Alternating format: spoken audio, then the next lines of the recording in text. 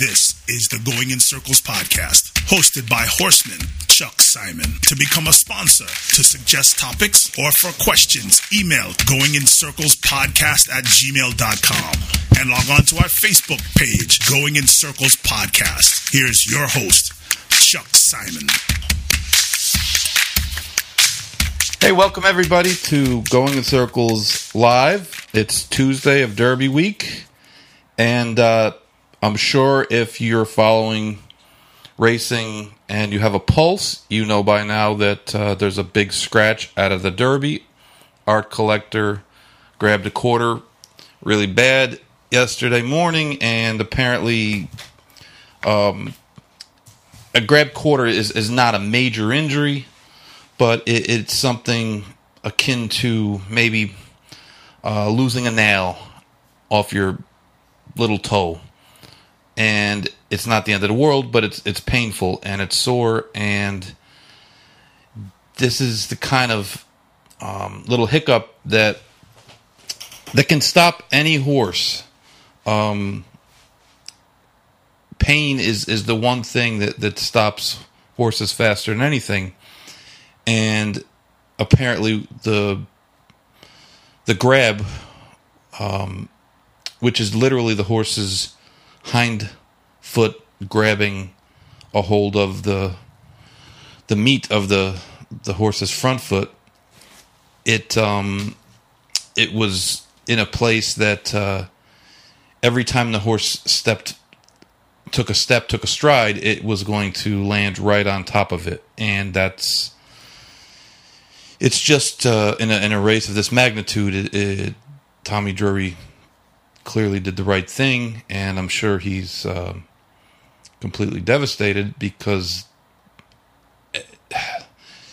you look at this race and there's no Todd Pletchers, there's no, though I'm not even sure who put the last minute horse in South Bend. I don't even know who trains the horse. So, but of all the horses, Chad Brown, John Sadler, Doug O'Neill, Bill Mott, all these people get tons and tons and tons and tons of well-bred horses, and none of them have a horse in here. And it just shows you how difficult it is to have a horse with enough ability and enough good fortune to stay healthy to make it here. It's one of the issues that people have kind of whined about with this Triple Crown, is that the spacing of the races and how deep into the year it is, and you don't have to have that 3 starts in 5 weeks. There's no mile and a half. Well, one of the issues is maintaining good form and maintaining health for this long. The longer you space in between the races, obviously the more times on that racetrack the horse is going to be going, and every time they go out there, there's always a chance that something like this would crop up. And if this happened 2 weeks ago, it would have been taken care of by Derby time. However, at this late date, it just isn't possible to make it at 100%. And running a horse in this magnitude of a race at less than 100%, even at 99%, it's just the prudent course of action to scratch and to wait for another day. It's just sad that a trainer that doesn't get many chances with these type of horses is going to miss out. And honestly, we talked on last night's podcast, Barry and I, about the field. We talked about every horse in the field, though we weren't. South Bend wasn't spoken about because we had no idea he would go in there. But we kind of went through the rest of the field and then left the 2 main contenders, Tiz the Law and Art Collector, for their own little segment, as though they are clearly the horses that had the most credentials going into this race, that will be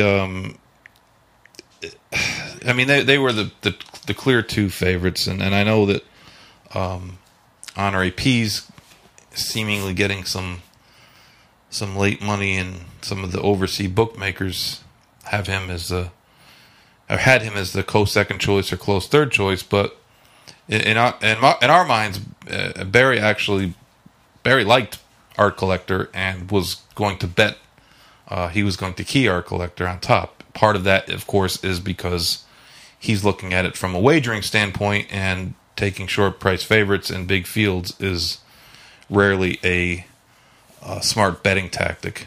Though the horses don't know that we're betting on them, and they're just going to run. And I thought that matchup, if they had hit the top of the stretch with Art Collector moving to the lead and Tis the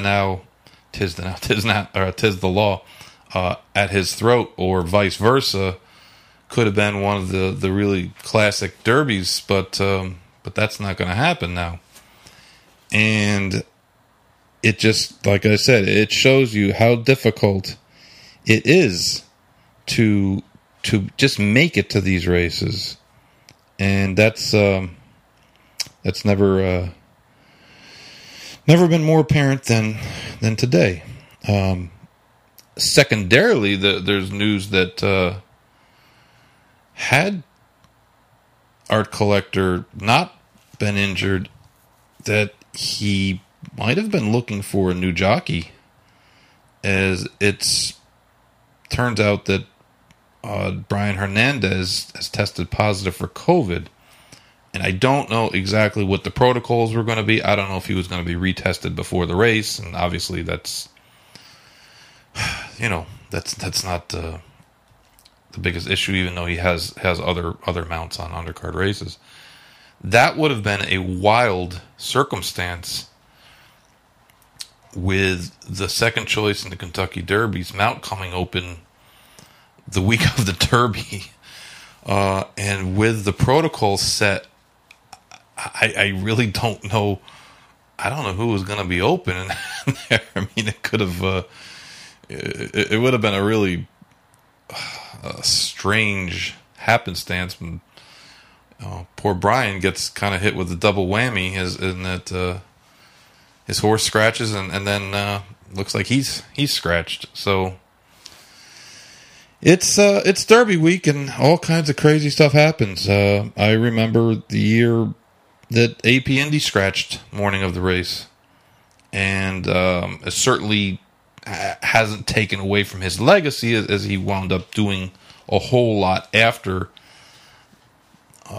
the Derby, the Belmont, the Breeders' Cup Classic, and turns out to be one of the most influential stallions of the last 25, 30 years. But it's so hard to get these horses. They're so fragile. There's so many things that can go wrong with a racehorse. There's only a few things that can go right, and everything else is bad.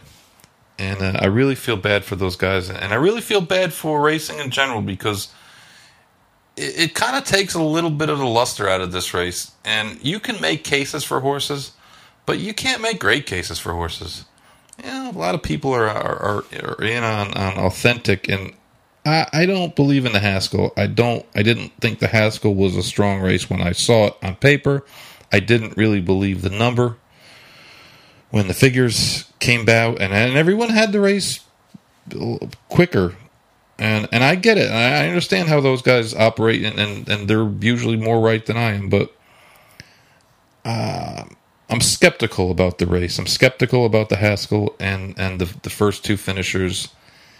I'm skeptical about Honore P.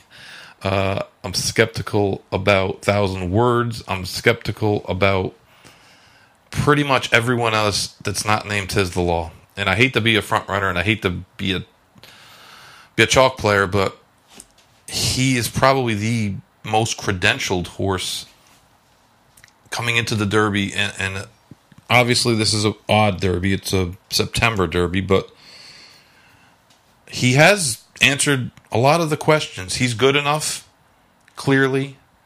The distance is not an issue, as he won being pulled up his last race, going a mile and a quarter. So he's already done that. He's very consistent. I know you have the one knock against him is the race at Churchill, where he was inside horses in a sloppy track, and he didn't fire as well as he has every other race. But I think post 17 is a big benefit to him.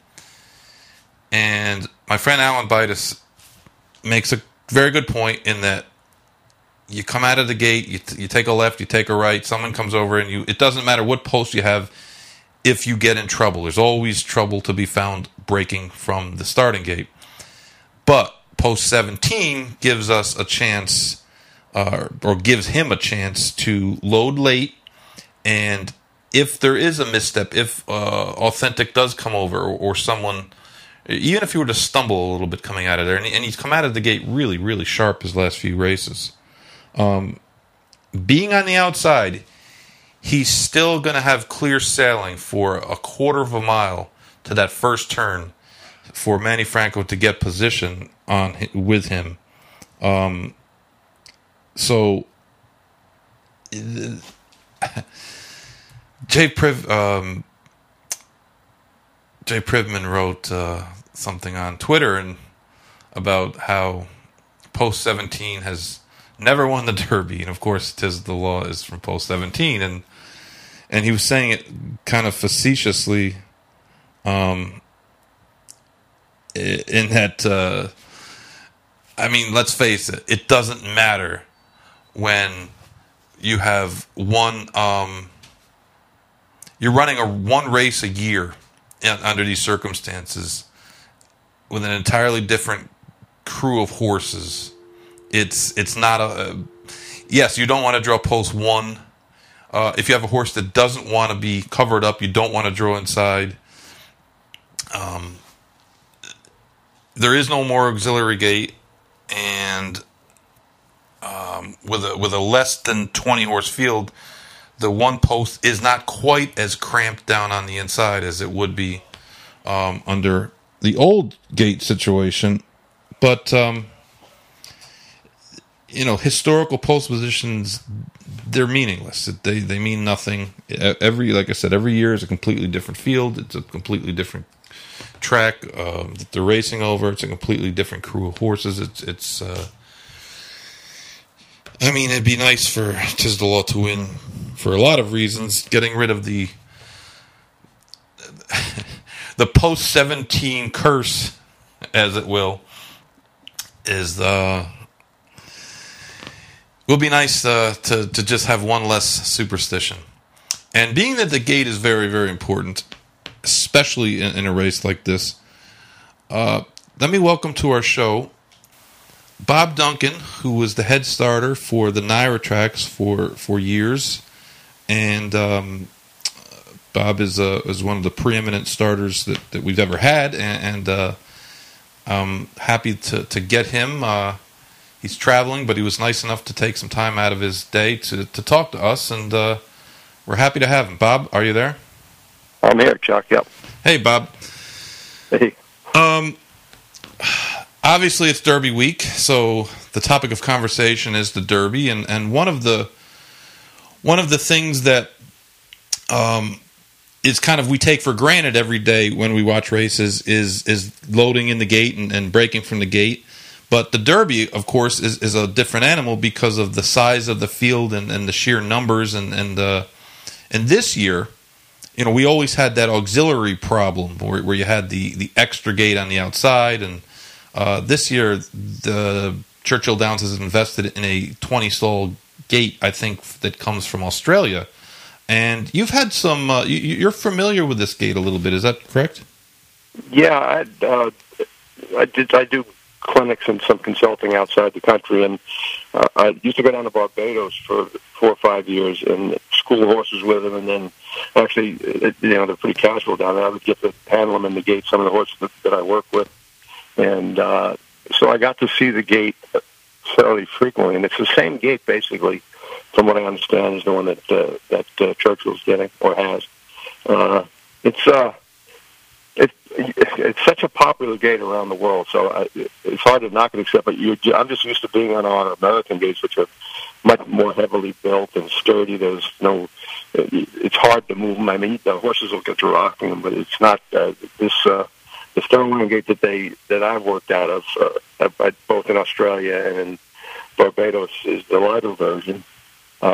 It's a little more difficult to school a rough horse, and I found I've had a couple of instances in Barbados where a fractious horse was able to sit back hard against the back doors and break one of the doors. So I thought, oh, gosh, this would not hold up in American racing if you're going to use it for schooling and for racing, constantly for the whole race meet. But overall, they seem to do well, and there is a ledge. That was always a concern. I think some of the places that get the gate don't even have the ledge in there.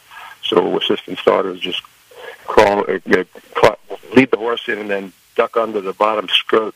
The skirt is on a spring, and it'll fold out, so you can duck underneath without having to crawl on your hands and knees, and then it pops back into place. And so that's how they get handled. And to deal with the European horses and everything, they tend to do less gate work.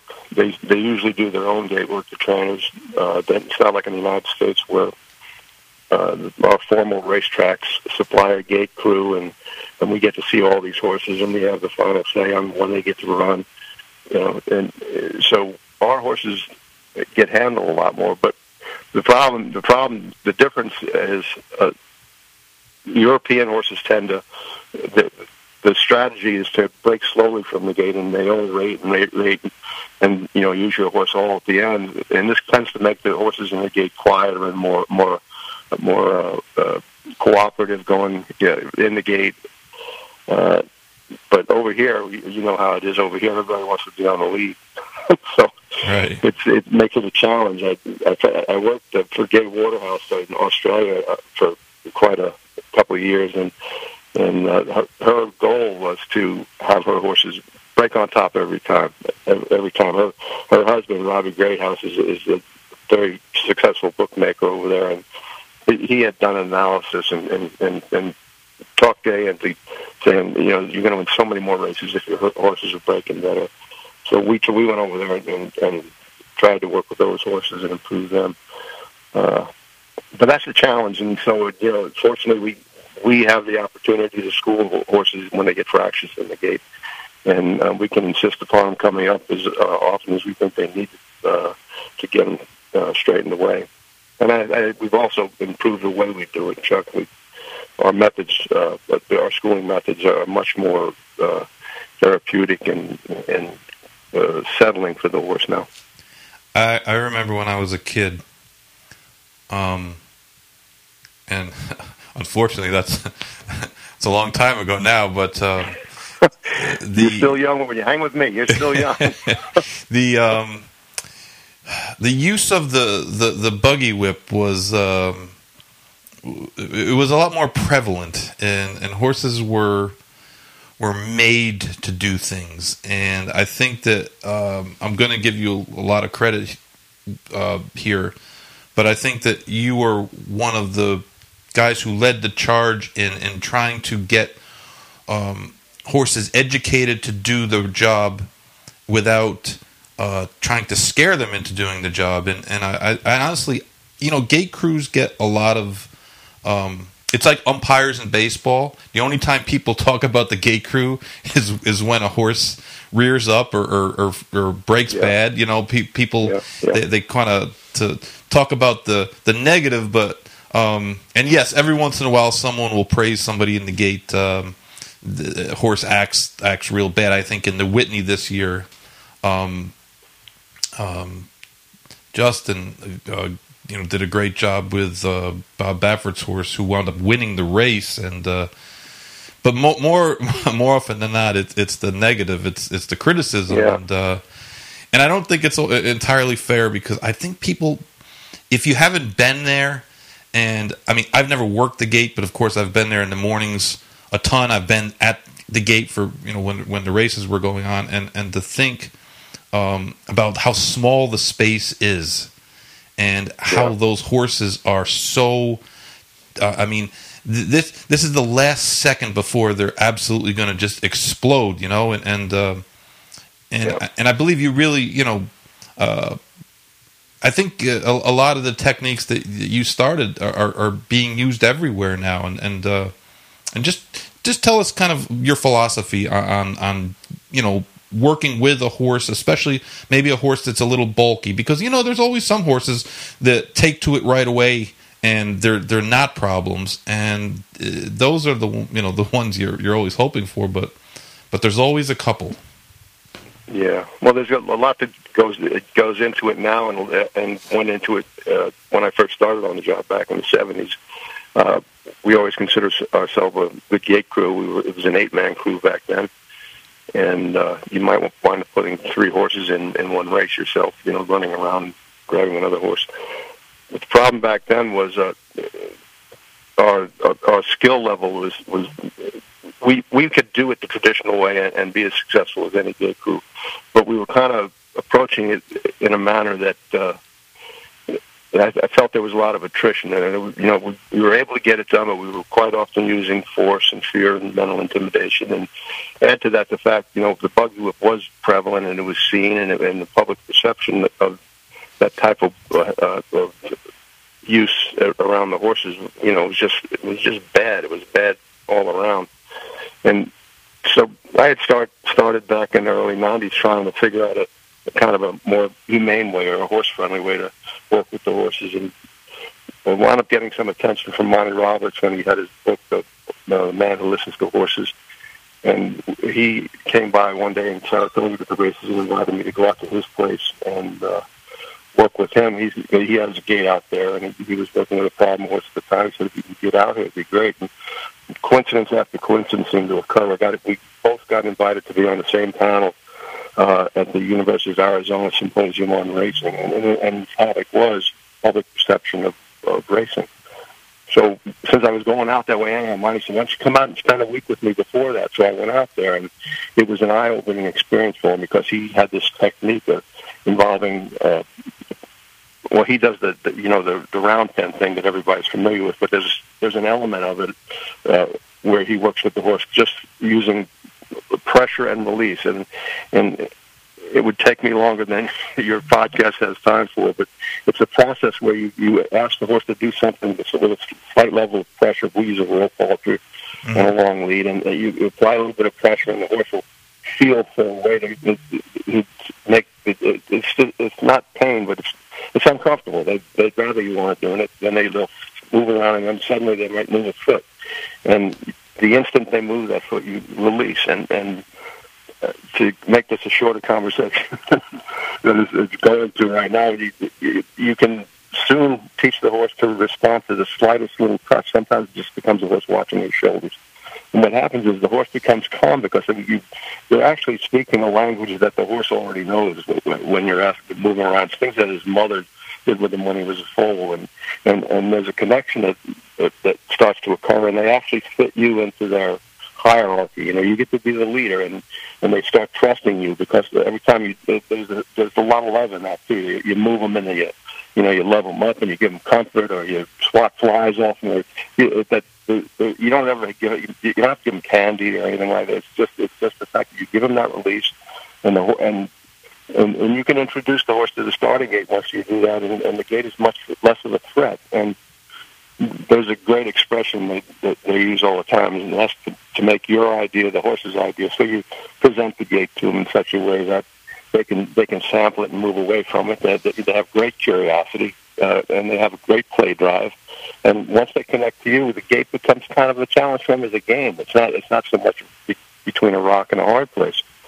So that's the basis. That's the substance of the new way we got to working with the horses, and because of it, Chuck, I mean, it's been 25 years since we've owned a buggy whip in the gate I work in, and you might have noticed that even when I'm working with your horses in Payson at Palm Beach Downs at that time, we don't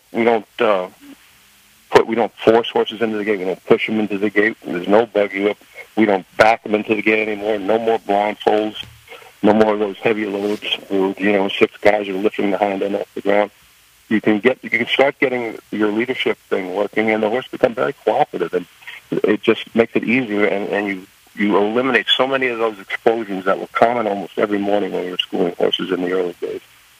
So for me, it was an epiphany. And the irony of it to me, though, was I presented it to my gate crew the first couple of times. They said, "Well, if you had gotten to the buggy with God, he'd already been in the gate." You know, it takes a while to unlearn the old way, and then.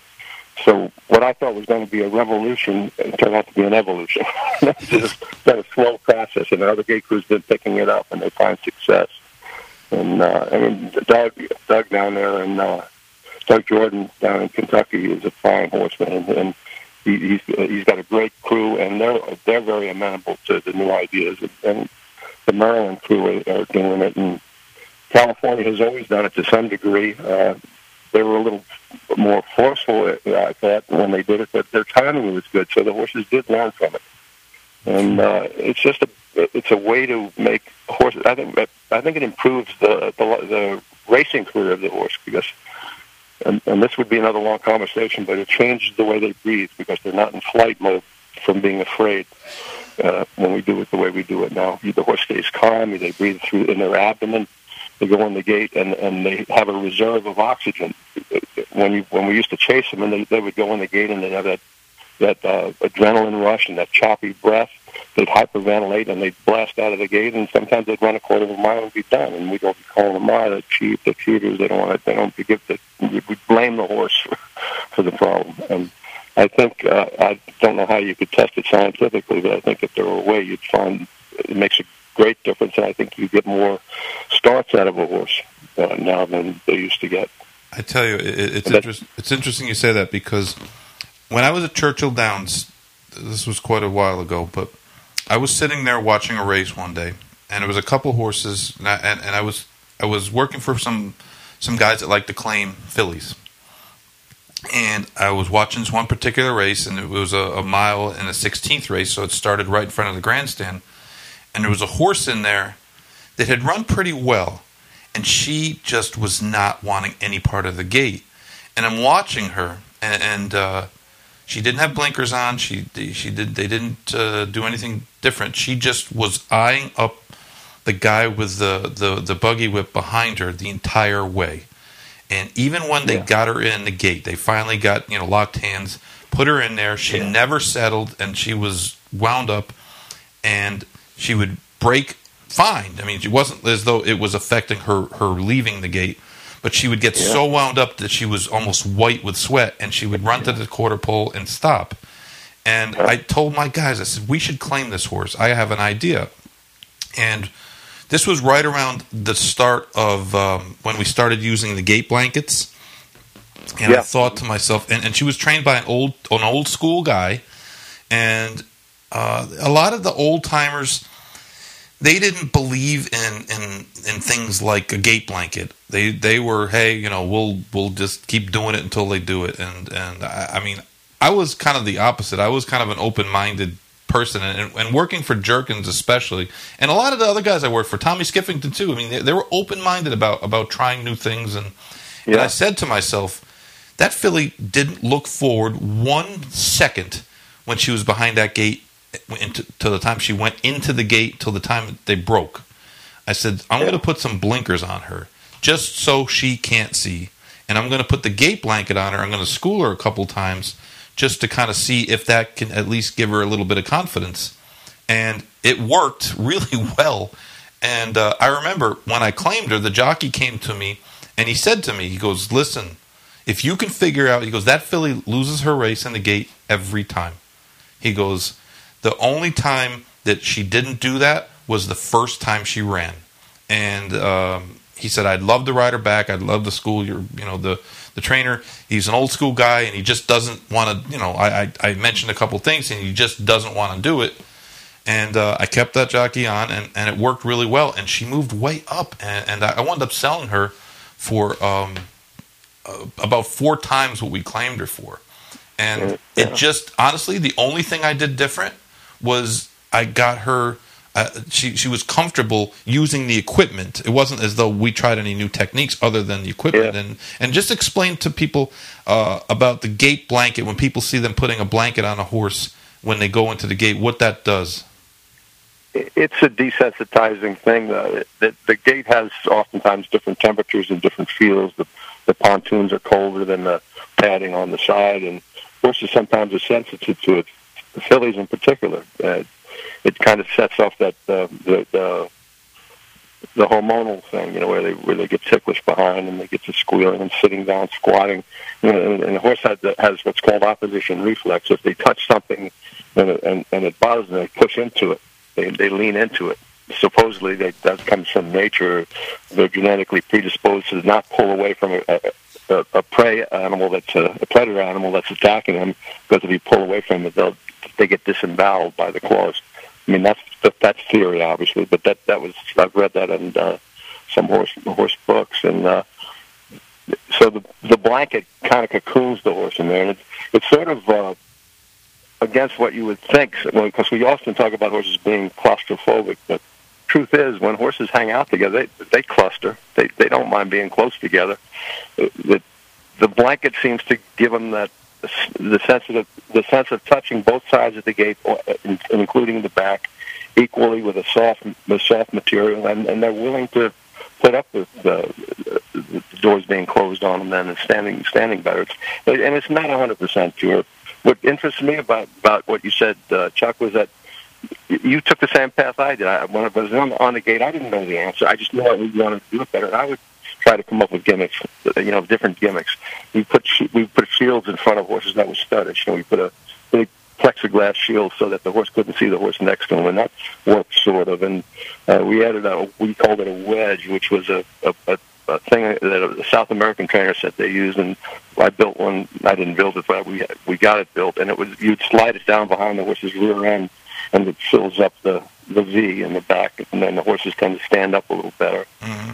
But what I found out with the new way we're doing it, with this communication first, where you deal with the horse ideally away from the gate, maybe even in the stall if it's a particularly difficult horse, to get this movement, to create movement. And the movement is like, will you step backward? Will you step forward? Will you yield your front end? Will you yield your hind end? And each time you ask the horse to do it, you exaggerate your motion, and gradually the horse starts responding to the most subtle thing you do, which could be just a movement of your shoulders, or in fact to the point where sometimes it's just your eyes, and the horse will respond. If you stare at their hip bone, they'll move their hip, and that's how sensitive they are. And that's really where we can go. In the old days, you saw us trouble in the past, we've got to be big and tough and rough, and we've got to dominate them. And it was just the wrong approach. I mean, we would get it done, but it was just the wrong approach. So the blanket's great, but what I found now is the equipment goes out the window now. There's very little we used to use that were sort of Band-Aids. Now we're trying to find the cure. Yeah, exactly. Not just symptoms, If you don't have the problem to start with, you don't need to find a cure for the problem. Exactly. Well, but you get that horse done. That it's just a rarity now. I shouldn't say this. This probably makes horse I see. Tom's part of you jumped out the back on me. But when we take those few moments to make that contact with the horse, and you get the horse to where he's looking at you, not over your head or back to the barn, it's going to be a much safer experience. Can you still hear me? My phone's making noise. No, we can hear you fine. Okay. I've lost my track now, but it's changed everything for us, learning the new technique. It's just improved everything we do. No, it's true, and I believe that, people talk about imprinting foals and things, handling them as soon as they're born to try to get them as familiar with people as possible. And I think that one of the issues that I always had with as a trainer, because I wanted my horses when they would come to me to have worked up to 3/8 of a mile and to have broke from the gate.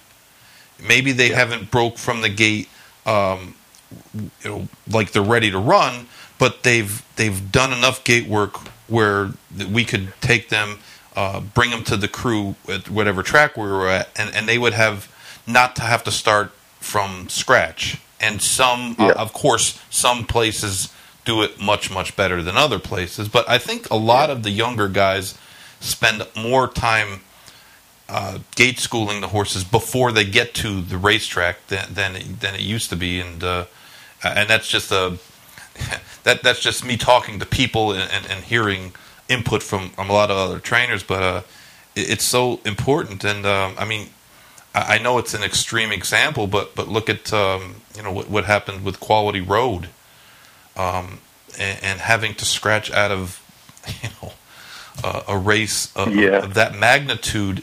That's the extreme example. I can help you with that. I mean, I didn't know him until that incident, and I got the call from Todd that we're going to try to get him back to New York, and we set up a schooling deal for him. He was the nicest horse to be around as a 2-year-old and a 3-year-old. Everybody that dealt with my ex-wife was working for Jimmy back then when he had the horse, and she said he just was the kindest horse to be around. And his issue it was really about him being a dominant type horse, as a lot of the good ones are. And he would do these subtle things, and no one would correct him because it's Quality Road, and he's this great racehorse. And things like he'd be walking down the circle, and he'd stop at a door and look out the door, and they'd say, "Oh, look, isn't that nice? He's looking out the door." Or he'd be walking along, and he'd be pushing the hot walker with his nose or something. They say, "Oh, that's great. Look at how nice he uses. It's Quality Road." Then he got to where he'd be going toward the van, and he'd stop and he'd look around, and he'd pull him over to the side and graze. And they'd say, "Well, let him do that. That's Quality Road." But what the horse was doing was developing leadership. He was moving the person around when the person should have been moving the horse around. Yeah, and that he wanted to be the boss. Him. And then when it came to a crisis, like the day of the Breeders' Cup, and the guys on the gate crew were doing what they do. The steps they took, whether you agree with them or not, were pretty standard operation on the track. It just they found the wrong horse that day, and he was just going to fight, and it just regressed into that horrible sight. But the proof in the pudding there, Chuck, was when he got him back to us in New York. And I got down there, I happened to be on a Tuesday afternoon, and I called Todd when I was driving out because I was getting there earlier than I thought, and he was at the barn. I said, "Well, how about if I come over now?" Because the plan was to start working with him on Wednesday and do Wednesday, Thursday, Friday, Saturday, 4 days in a row, and then reassess where we stood with him. So by getting there that night, I was able to see him in the stall first and do that process of moving him around with the rope halter and the 12-foot rope lead. Just moving him, and he has his play drive is huge. I mean, he's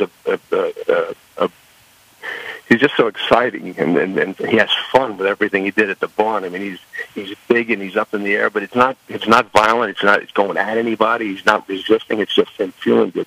And we took him out back behind Thingy. He had standing bandages on and everything, and within 15 minutes we had him doing all these things. It was like dancing with him, but his ears are pricked and he's looking at you, and it was a game, and he was enjoying it so much. And Todd and I looked at each other, and he agreed that this doesn't look like we're going to have a problem here. And sure enough, we did 4 days of schooling, each day increasing the pressure, making it closer to what it looks like on a race day, with the riders up and driving around the stable area at Belmont first, and then driving over to Aqueduct. And we did the whole receiving barn thing, and set up a kind of a race situation with him and another horse out of the paddock and going over, because at the time they're going to try to run him in the Cigar Mile.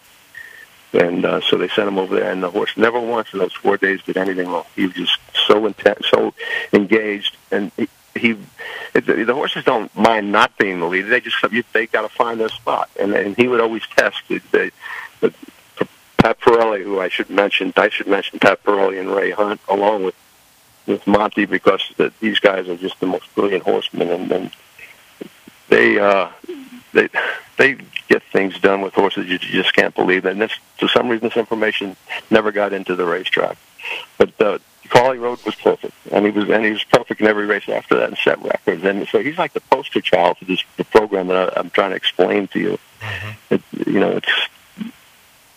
Everybody was saying, "Oh, he may never race again. They should retire him," And that just wasn't the case. He wasn't claustrophobic. It just he was challenged and fought back. Right. That was his nature. Bob, when was when did you first start working on the gate? On the gate? Yes. 1967. I was in college, and I worked 2 summers. And then after the second summer, I got drafted, and then came back in 1970 and was on full time. And I was lucky to have a wonderful man. Frank Calabrese was the kind of the go-to guy as far as horse handlers. He was the premier assistant starter at the time, and we became friends. And he mentored me in a lot of ways besides horses. He kind of taught me how to grow up and act more mature, and just carry yourself in a certain way. And I always will be thankful to him for that. But he was at the time handling horses, like Secretariat and Form-Go and all the good horses Frank handled, and so he tutored me, and I found it myself after 5 years or so in a spot just below Frank. And Frank would have, like, one time Secretariat and Lever Ridge were in the same race, so he got Secretariat, I get to handle Lever Ridge. And then when Aladar and the Farm ran, as a 2-year-old, he handled Aladar, and he handled Affirmed. No, I got it backwards now. He handled Aladar as a 2-year-old, and then wound up Laz Barrera talked Mr. Cassidy into getting Frank to handle Affirmed, and so I wound up getting to handle Aladar. So I was sort of like following up and being cleanup for him, and it gave me an opportunity to handle some wonderful horses. I went up to handling Seattle Slew. That wasn't a backup by then, but that was just, I got to handle him early. He was fractious in his first race, and Bill Turner asked if I could handle him, and so I handled him every time he ran in New York. And he was an education for me, Chuck. He's a horse that you just. Were you around back then? Or you're too young, right, for that? I was around back then, but I was. Well, I could tell you. I'll put it this way: I wasn't in middle school yet, but I grew up in Saratoga, so like. Us kids that grew up in Saratoga, like horse racing was, it was like a big league sport to us because that was what they did in our town. So we were exposed young, but that's great. I mean, one thing about the gate crew is that their exposure to so many great horses. I mean, we were so lucky to be around in the 70s. It was just unbelievable. I remember walking through the paddock in Belmont, and through the tunnel, and you thought to yourself, so many times I thought to myself, every great horse of the 20th century has walked this same path, and you look at the legendary figures, and I've been a big, since I started these podcasts and radio things, I've been a big proponent of history and how the business is kind of. I saw that. That's great that you're doing that. How we kind of get away from history, and some of people say things. Someone had said something on Twitter the other day about Into Mischief, who's a very, very good sire. Is Into Mischief the best sire ever for horses up to a mile? And I said, Mr. Prospector, Mr. Prospector had like 57 Grade 1 winners, not 57 state winners, and sometimes we forget about the past, and that's something guys like yourself, you've handled. Not only have you seen these horses, you've physically been. You've worked with them. You've been in the gate with them for these. It's wonderful. But at the time, I mean, it's exciting. I remember handling Slew in the Belmont, and it was like bigger holiday than Christmas for me. It was like one of the most exciting things I was ever going to do in my life. I thought, remember this moment because it's going to mean a lot to you. No, I can remember, Chuck, the first Saturday that I recall working, and I wasn't handling horses. I was closing back doors and just running around and helping. But the one race, I think it was a year before they opened Belmont back up when they refurbished it, and I think it might have been the Jockey Club Gold Cup. You'll know when I tell you the horses. And I'm looking in the starting gate, and Dr. Feger's in the starting gate. Damascus is in the starting gate, and who was the other one? Dr. Feger, Damascus, and 3 great horses were in the starting gate, and I'm thinking, God, I'm rubbing $3,500 clammers from my dad. These horses I'm standing behind. It was just such an amazing era. It was just fabulous. I understand. I mean, I started with the trotters at Saratoga Harness, so I was used to taking care of $2,500 claimers, and then a few years later, I'm working for Wayne Lucas, and we have this grade 1 horse after this grade 1 horse after this grade 1 horse, and it's like they're all horses, but it's a little. The good ones, they breathe a little different air. That's the saying, but. Bob, I really. I know it was the third horse was Buck Passer. Buck Passer. It was talking about the trio. That was a little bit before my time, though. My dad has told me a lot of stories, and it's sad that there's not that much video of that era. Why is that? Out there? Well, it seems like we have video from the 20s and 30s, and why did they not store it well? I don't know. That's the case. That's such a good question, and I mean, I understand like the video that that they were using back then would have to be converted, of course. But I know I got a bunch of VCR tapes of Harvey Pack shows and races from the 80s that I used to tape them every day, and it's just it's a little sad because. That to me, the two ways that you can really read into history of horse racing is looking at PPs and watching the races. And unfortunately, we're not really able to do that. I mean, there are some races. Don't get me wrong. There are some races, but hey, you know what? You lived it. Life, so. though, isn't it, Chuck? I mean, the thing nobody appreciates things as they're happening. It's later on when you reflect back and compare it to all the other things where you say that you can remember the greatness. You know they were special. Well, I was talking to someone the other day. I said, when I was a kid, the only races that were on national TV were like the Triple Crown races, and sometimes the Florida Derby be on Wild World of Sports or the Travers or races like that. But I go, now not only do we get races, you can see races from every track. You can see races from overseas. You can watch workouts.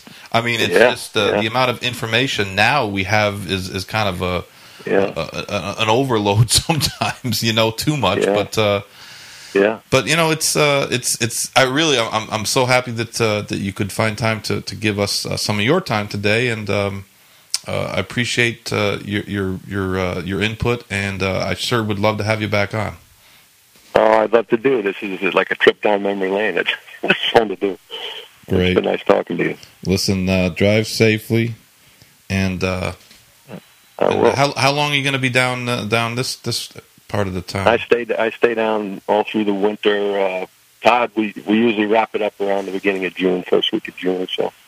All right. Well, I'll make sure I stop over and see you guys over at Palm Beach Downs, and do that. Yeah. But I appreciate it. I do appreciate it, and I know I always get a lot of people sending me questions to ask guests afterwards. Well, let's do it. I'm happy to do it anytime you want to do it. I certainly, I'm sure I'm going to get a lot. So, Bob, thank you, appreciate it. Oh, and drive safely.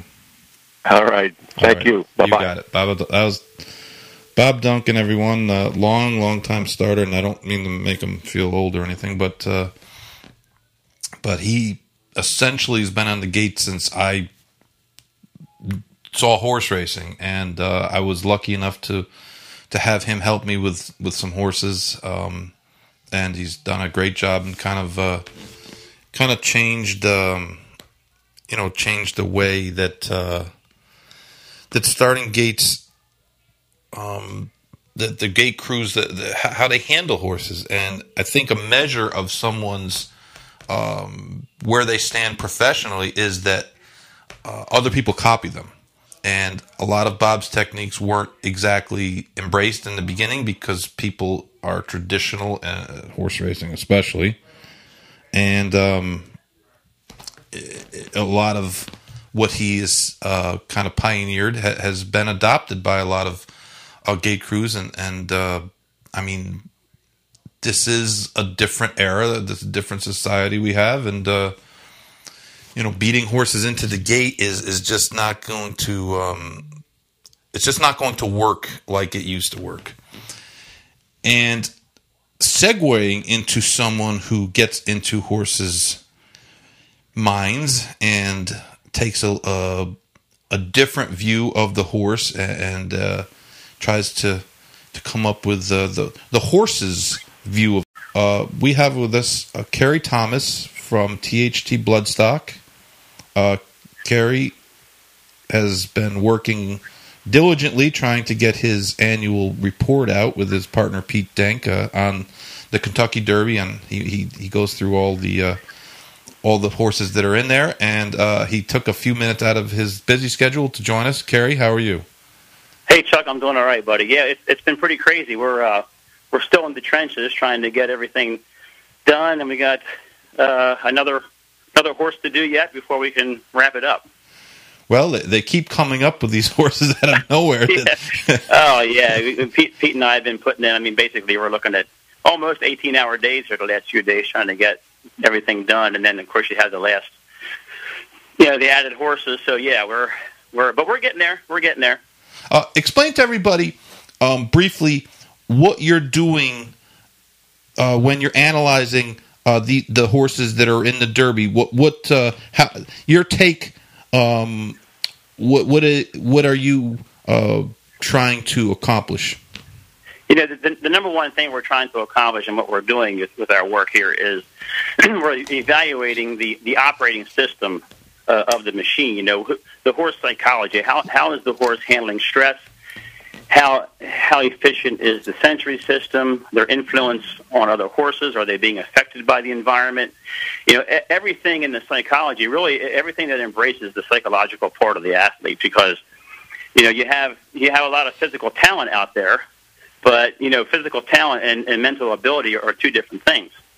And if you don't have optimal athletic ability from a psychological standpoint, then you're just left with whatever talent that you have, and you're not going to really be able to optimize that. So, this is our 10th year doing the Kentucky Derby profiles of all the horses. And if anyone wants to check out the previous years, they're on our website, thtbloodstock.com, and Big Race Analysis section. You can get an idea. You can see all the past ones there. And it's a really fascinating study because we're studying the tendencies in motion, what we call it's the patterns of motion report, and everything that makes up who the horse is. We know what the horses are, but we're identifying the unique character traits that make them who they are. So, obviously, you've heard the news about Art Collector. Oh yeah, I know. Not being having a relatively minor injury. It's just the timing sucks. It just is. It's I feel terrible for those guys. I really do. I know. I mean, sure. It's like the culmination of your professional career, and then to have that happen, and thank God it's not like a major injury where the horse has to be retired or he's going to be compromised. I mean, he'll heal and be fine, and next week he'll probably gallop great, and he'll probably want to shoot himself. But it's one of those things where, regardless of the sport and the circumstances, that you put the horse first and the horse's well-being first, and that's something that you always, you appreciate when people do that for the horses, because we don't always know from the abstract view what's going on behind the scenes, and we don't know the horses intimately more often than not. So, hey, he'll go on to fight another day. We had collected, spent a million hours studying all his races and breaking down the film. And we break down the film basically and go almost frame by frame on every race and look at, how a horse is doing every part of the race, because the race breaks apart into several pieces from a mental standpoint. You have what's going on before, you have what's happening in the gate, and you have when they go from 0 to 60, from that stop to start, and how is their sensory system interpreting the environment, and how is that affecting their motion. So you have to break everything down into the various compartments and then reassemble it to get the picture of the horse. So we had all that done for him, but we hadn't written the report yet. So we have all the notes.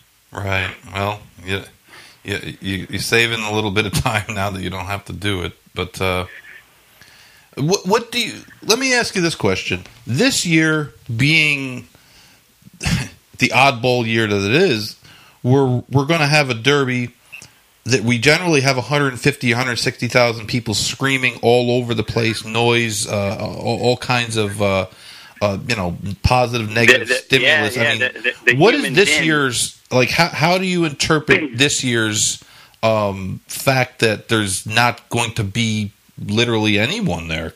Well, and actually, so every year I write an introduction to the Derby Report, and I talk about various topics. Of course, this year being our decade year, I do some reflection back and all that, and we're introducing a brand new rating scale this year that we've been working on for quite some time that we're super excited about, where we're combining the herd dynamic, the physical and the mental horse together, and coming up with a rating scale, the herd dynamic power ranking scale.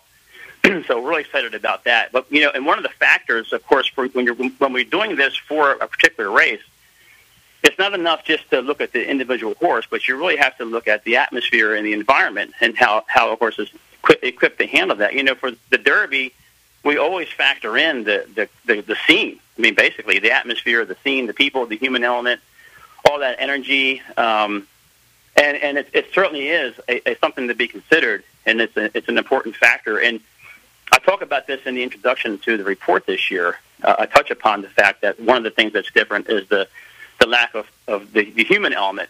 And, it's interesting because, a lot of horses are very codependent in their herd nature. So they have parts of the psyche that, they're herd animals, and they have a dependency/codependency nature to them. The bulk of horses have that going on, and it can affect or not affect their athletic output depending on the degree and where it's at in their psyche. But some horses can actually hide, use the din, the chaos of the scene to kind of, if they're not as strong as herd dynamic as psychologically as the horse, next to me, that I can use the din of the environment to kind of hide and to kind of take me out of the focus.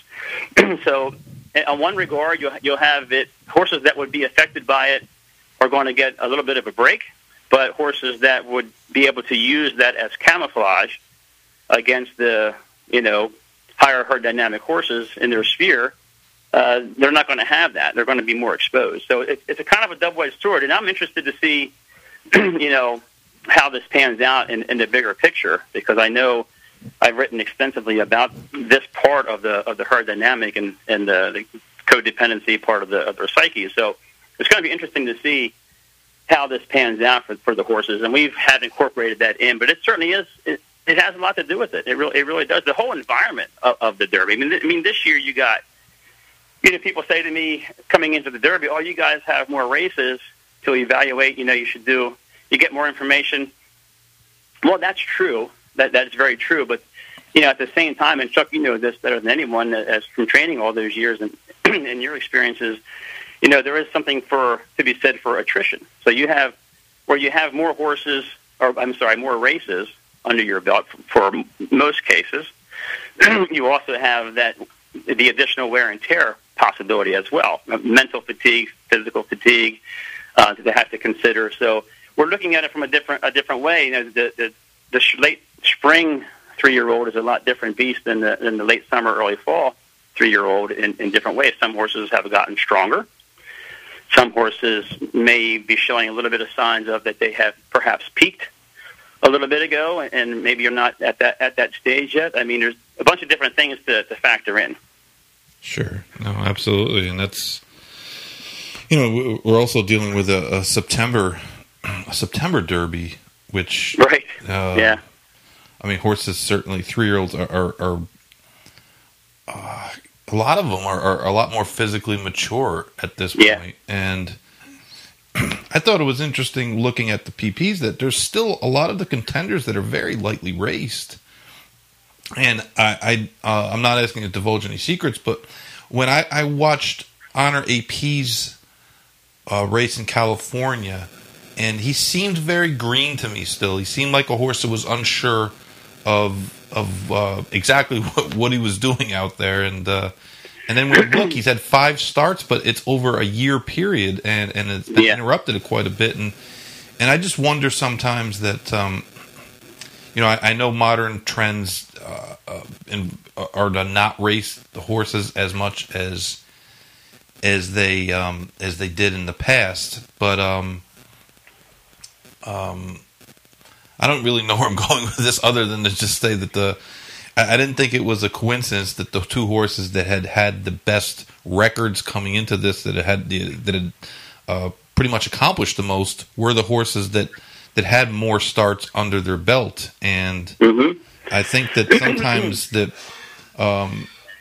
experience, what I learned from you was that a lot of times a horse is going to like something or not going to like something based upon their personality, based upon how, the way they think about things. And we could do it a million times. It's like if you work a horse on the grass 50 times, but they don't like the grass, it's probably not going to help, Exactly. And I think sometimes here's the thing I always, not to interrupt you, but I wanted to point out, because you make a good reference here, because something else that we look at all the time, and especially when we're looking to handicap the field of horses like this, is I'm trying to always identify and track growth pattern markers. Every individual, no matter what we are, who we are, basically, has a different psychological growth pattern. They grow at different rates. Some mature faster than others in different areas,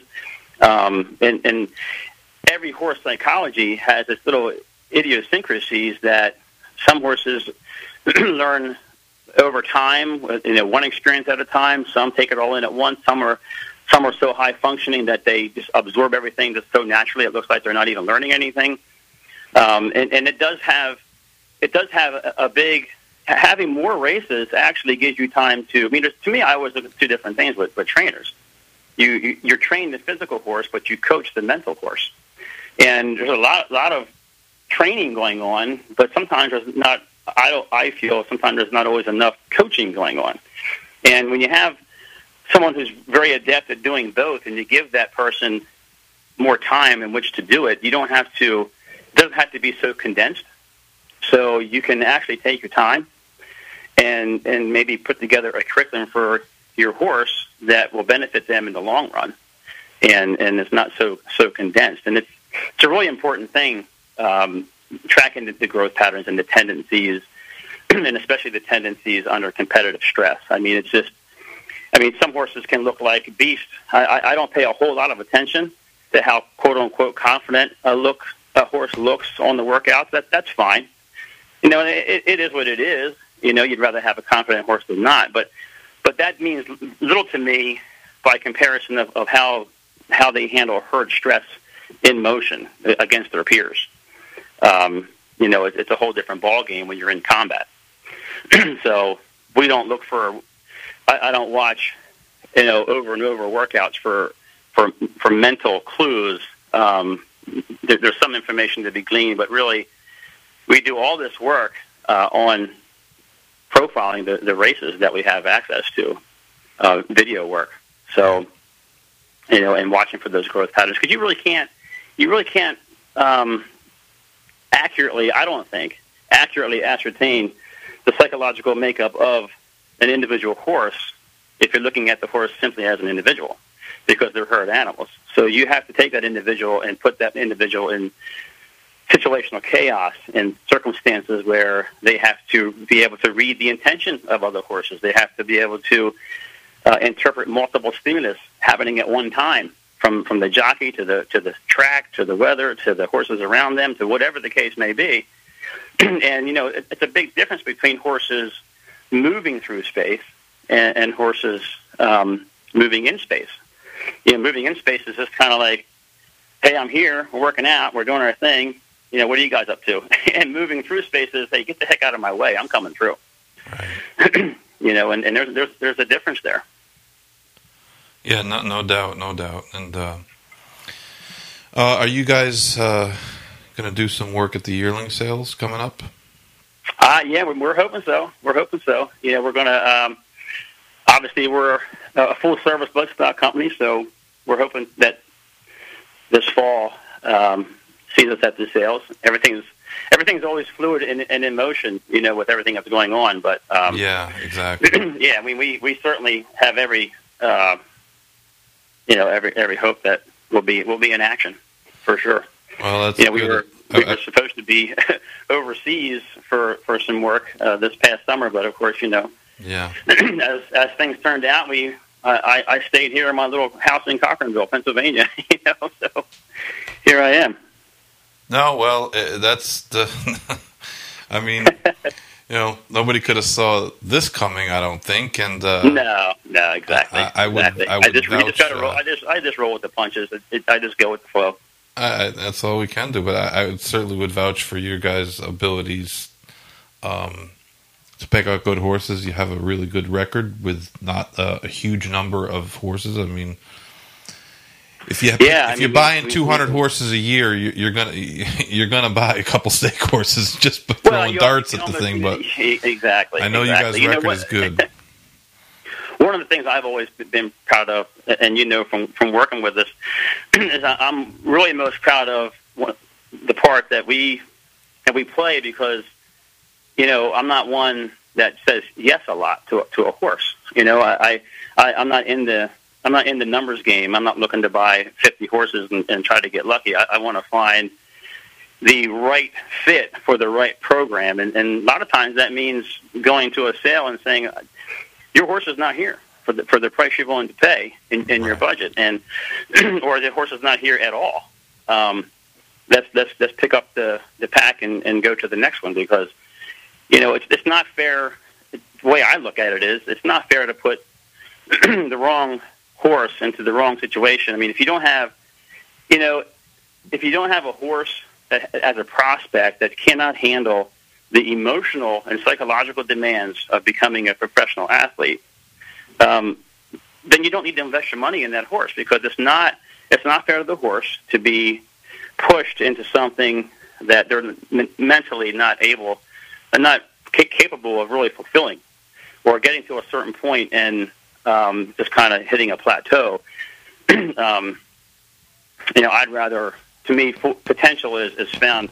Potential and value are found between the years, and then you consider everything else. I mean, we consider everything, the physical horse, the pedigree, but the primary focus is, well, let's find out first if this horse even has the herd dynamic makeup and the sensory efficiency and the stress management ability that they can even do all these things that we're projecting them for. But just because you're bred for it doesn't mean you're going to do it. I mean, I had a brother that played professional baseball with the Atlanta Braves, and I didn't. We had the same parents. We have the same parents, but he was a pro athlete, and I was a bat boy. So what does that tell you? That's true, but he probably never wandered around Wyoming looking at horses in the middle. No, exactly. I've taken a whole different route. We all have our strengths and Yep, exactly. and negatives, exactly. But I think you're right. And I'll be honest, I would vouch for you guys 100% wholeheartedly.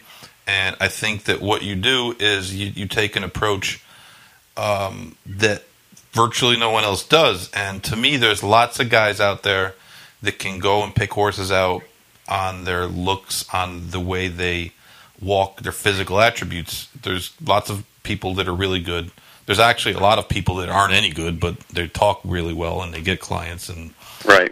But you guys take a completely different angle, and you've learned the physical as well, and I know Pete has, because I've seen it with my own two eyes, and there's not a whole lot of people in the thoroughbred racehorse business or the sales business that I would wholeheartedly endorse, but you guys are one of you guys certainly would be that. Well, I appreciate that. And we do, even though being on site is, of course, the best case scenario at a sale, but just to give an example of a horse that went on to do pretty well overseas, we did some video analysis as a yearling for a horse that turned out to become Beauty Generation, and ended up being a pretty darn good horse out of New Zealand and in Hong Kong. So we can we can do a lot through video and analysis as well, but nothing beats being there. But there are many options because of the way we look at horses. That's true, and I don't know if people realize that not only are you excellent at analyzing horses, but you're one of the world's foremost experts on the Swiss mushroom cheeseburgers. Yes, I am. Mushroom and Swiss, exactly. Have you had one? Have you had one? A good one lately? Well, I haven't had one. I made my own recently because I just had a hankering for a really good mushroom and Swiss. But I actually don't eat bread anymore. At least not unless it's whole wheat or grain. So I make it, and if I'm out someplace, I get all the stuff with the burger and just hold the bread. So I'm telling you, you should make a coffee table book on the Swiss mushroom cheeseburgers that you've eaten. I have tried various ways of doing it, and the key to my heart is I have two keys to my heart. It's mushroom and Swiss burgers and horses. So it's pretty simple. Gary, I appreciate you taking time out of your schedule. And tell people again where they can access your report when you guys finally do get it done. So we're going to have it distributed through Brisnet this year again. We've been with them for several years. So Brisnet.com, the THT Bloodstocks, Kentucky Derby herd dynamics analysis. And like I said, if anyone's interested to see what that looks like, the big race analysis section of our website, THTBloodstock.com, you can check out the archives there. Like I said there, Chuck, I'm really excited this year. Pete and I have worked for years to identify really key markers and behavioral traits and tendencies to be able to track to get ourselves to this point where we're having a rating system. So I'm really pumped about that. So this year we're introducing it for the first time in the Derby report. So we're breaking new ground, and like Pete and I were just going over things. And it's like, man, having worked this out after all these years of hard work has basically revolutionized the way we're grading and looking at and understanding horses. And it's just I'm really excited with what's in front of us. Excellent. Thank you, Kerry. Appreciate it. Tell Pete what's up, and I'm looking forward to seeing your report when you're done. All right, buddy. Yeah, I got to get right back into it. No rest for the weary. All right, sounds good. Thank you. Thanks, Chuck. All right, that was Kerry Thomas from THT Bloodstock, who does a yearly, or I should say an annual breakdown of the Derby horses from a mental standpoint. And this is the one race of the year where that matters probably as much as any other race, in that these horses are being asked to do something that they'll never be asked to do again, and that's compete in an 18-horse race. And, I know a lot of years it's 20, but it's still, I think the average field size is somewhere around 7.5, and maybe a little bit bigger on the turf, maybe a little less on the dirt, especially these two-turn races. But being able to handle being in among horses, being sitting and waiting while 18 horses load in the gate, and being able to maybe be one of the first ones loaded or one of the last ones loaded. And this year, obviously, no crowd, which is takes away a huge factor that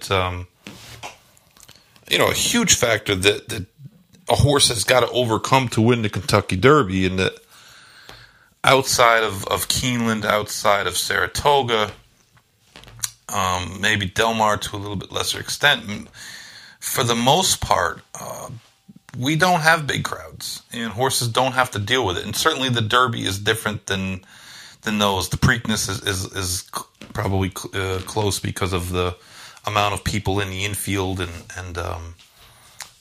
it's a big crowd. It's a festival like experience. There's a lot of noise. There's a lot of ambient noise. There's concerts in the infield. There's helicopters. That was always the one thing that struck me whenever you went to a big sporting event. I remember the first time my brother and I went to the Super Bowl. It was in Miami. It was the year that the 49ers beat the Chargers. And we got there, of course, really early. And it was amazing how many helicopters and planes and stuff were buzzing overhead. And the Derby is very similar in that there's a lot of noise. And, of course, this year would have been different regardless with the backside. But Churchill has always been pretty flexible about what goes on the backside during Oaks and Derby Day, and a lot of people have parties at the barn. They have picnics. There's a lot of people on the backside those days, and again, whenever there's people around, whenever there's drinking.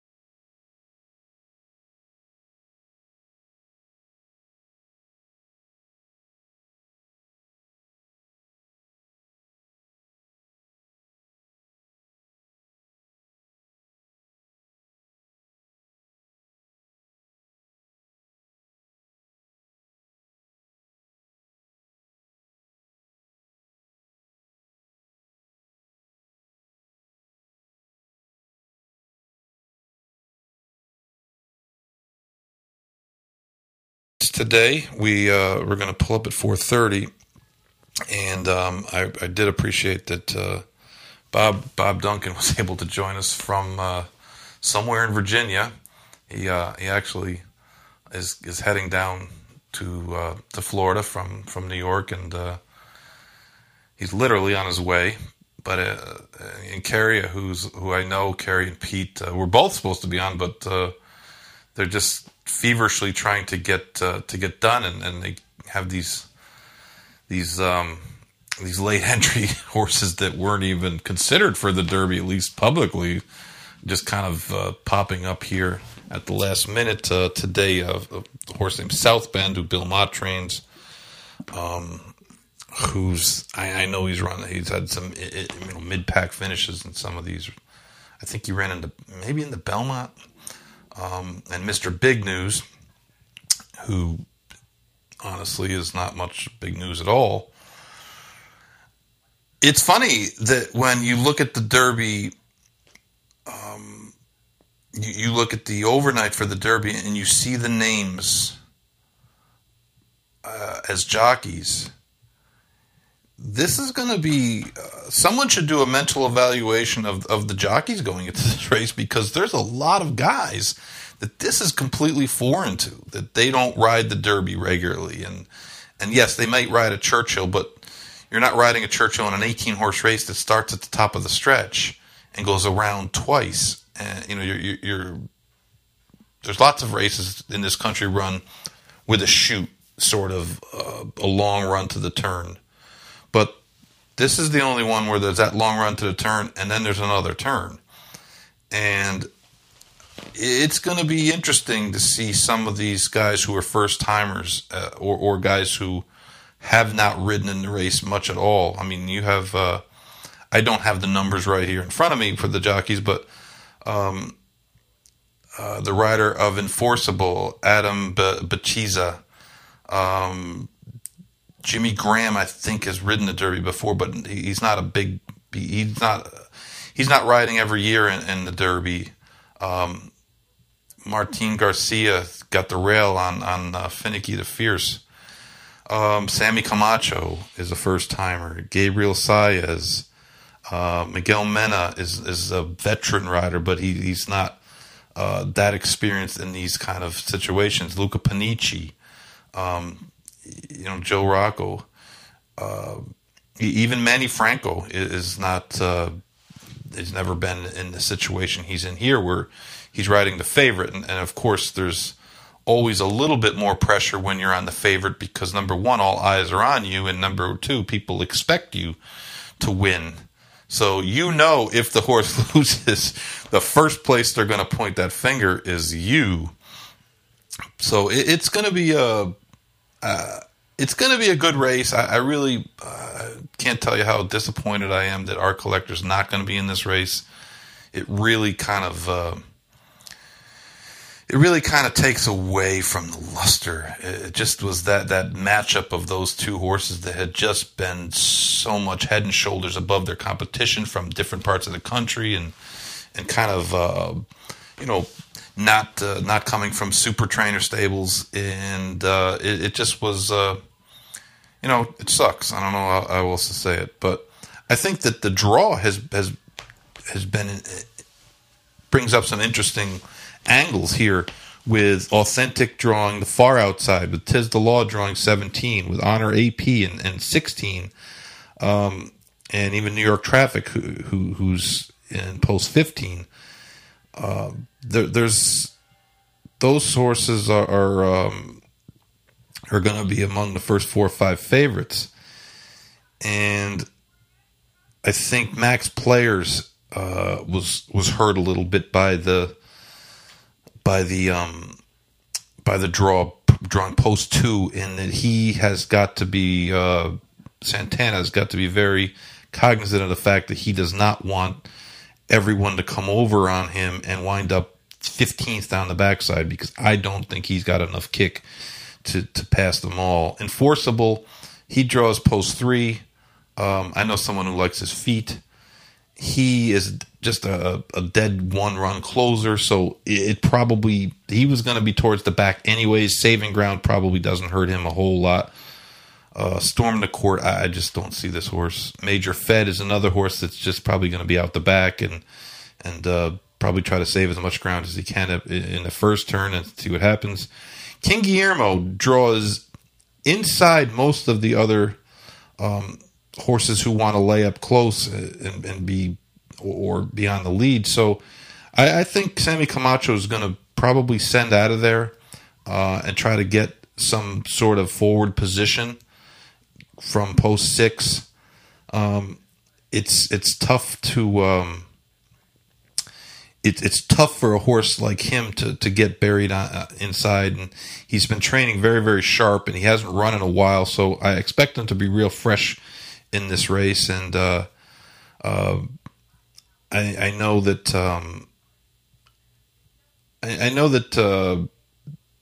that he's trained great, but I just have a hard time off of the layoff, which I really haven't heard a great explanation of why it was done. He's next to Money Moves, who's a very lightly raced horse who's really up against it here. South Bend is just kind of another horse that I think is a little bit up against it. Mr. Big News, I don't understand why he's in the race. 1,000 Words is really not a speed horse. He went to the lead his last race, but you got to remember, it was a 4-horse field, and the 3 and the 4, Honor, AP, and the horse I think Flavian Pratt was riding in that race at Los Alamitos. They kind of broke. Honor AP kind of got bumped pretty hard coming out of there, and 1,000 Words kind of inherited the lead, and he was able to set a really soft first quarter. The half wasn't that pressing, and he did run well, and he had really tailed off. And here's a horse that, if the Derby was held in May, would have not been in it. And coming off his race in Arkansas, where he just was dismal, he didn't run at all. And I think he's a quality horse. I mean, he was $1 million yearling, but I look at some of his other races, and I just don't know what to expect from him. Necker Island, I know he's a nice story. He was claimed, and Will Harbut is a relative of the man that rubbed Man of War, so certainly there's some history there, but I think he's in way over his head. I said on the podcast last night, if Sol Volante was, if this was the Kentucky Derby turf, I would probably like Sol Volante to win the race, but it's not, and he's got a lot to overcome. He's got a jockey that's not used to riding in these type of races, and I guess maybe it's a little bit easier when you're riding a horse that doesn't have a lot of early speed and you're just trying to settle and make that run, and that you don't have as many choices as a rider who's going to have to make some decisions, like Paco Lopez. What does he do? We're assuming that Authentic from Post 18 with John Velasquez is going to send, that he's not going to just hang out there wide, that he's going to try to make the lead from out there. And it's crazy to think, but Post 18 isn't as big of a deal in the Kentucky Derby because you have such a long run to the turn that if your horse breaks alertly and gets his feet under him and there's not a whole lot of early speed in the Derby. So, I mean, you got to assume that Authentic is going to try to cross over, and you got to assume that Tiz the Law is going to try to follow him and take a position outside of Authentic, kind of lapped on.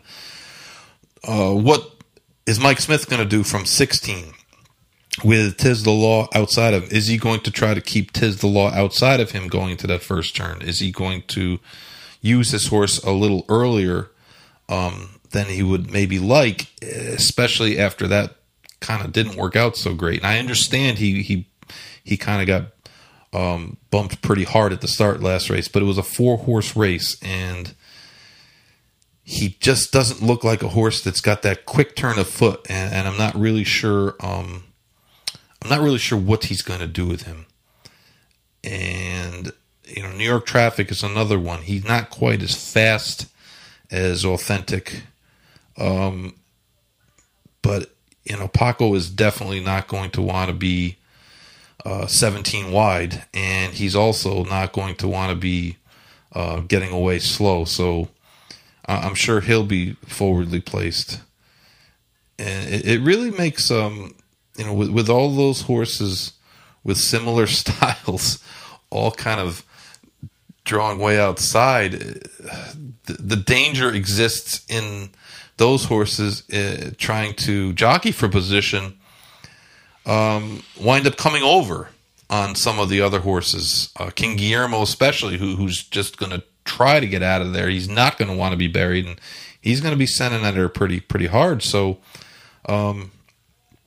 it makes it's going to be a jockey's race for sure. Of course, it generally is, and it's going to take a lot of luck. I mean, you have to be lucky to win the Kentucky Derby. You think of so many horses who are fortunate that they got through a hole, or that they didn't get bumped, they didn't get wiped out. They found themselves. Going back to Spendebuck, right? I mean, how does that race look if Eternal Prince breaks sharp and they duel?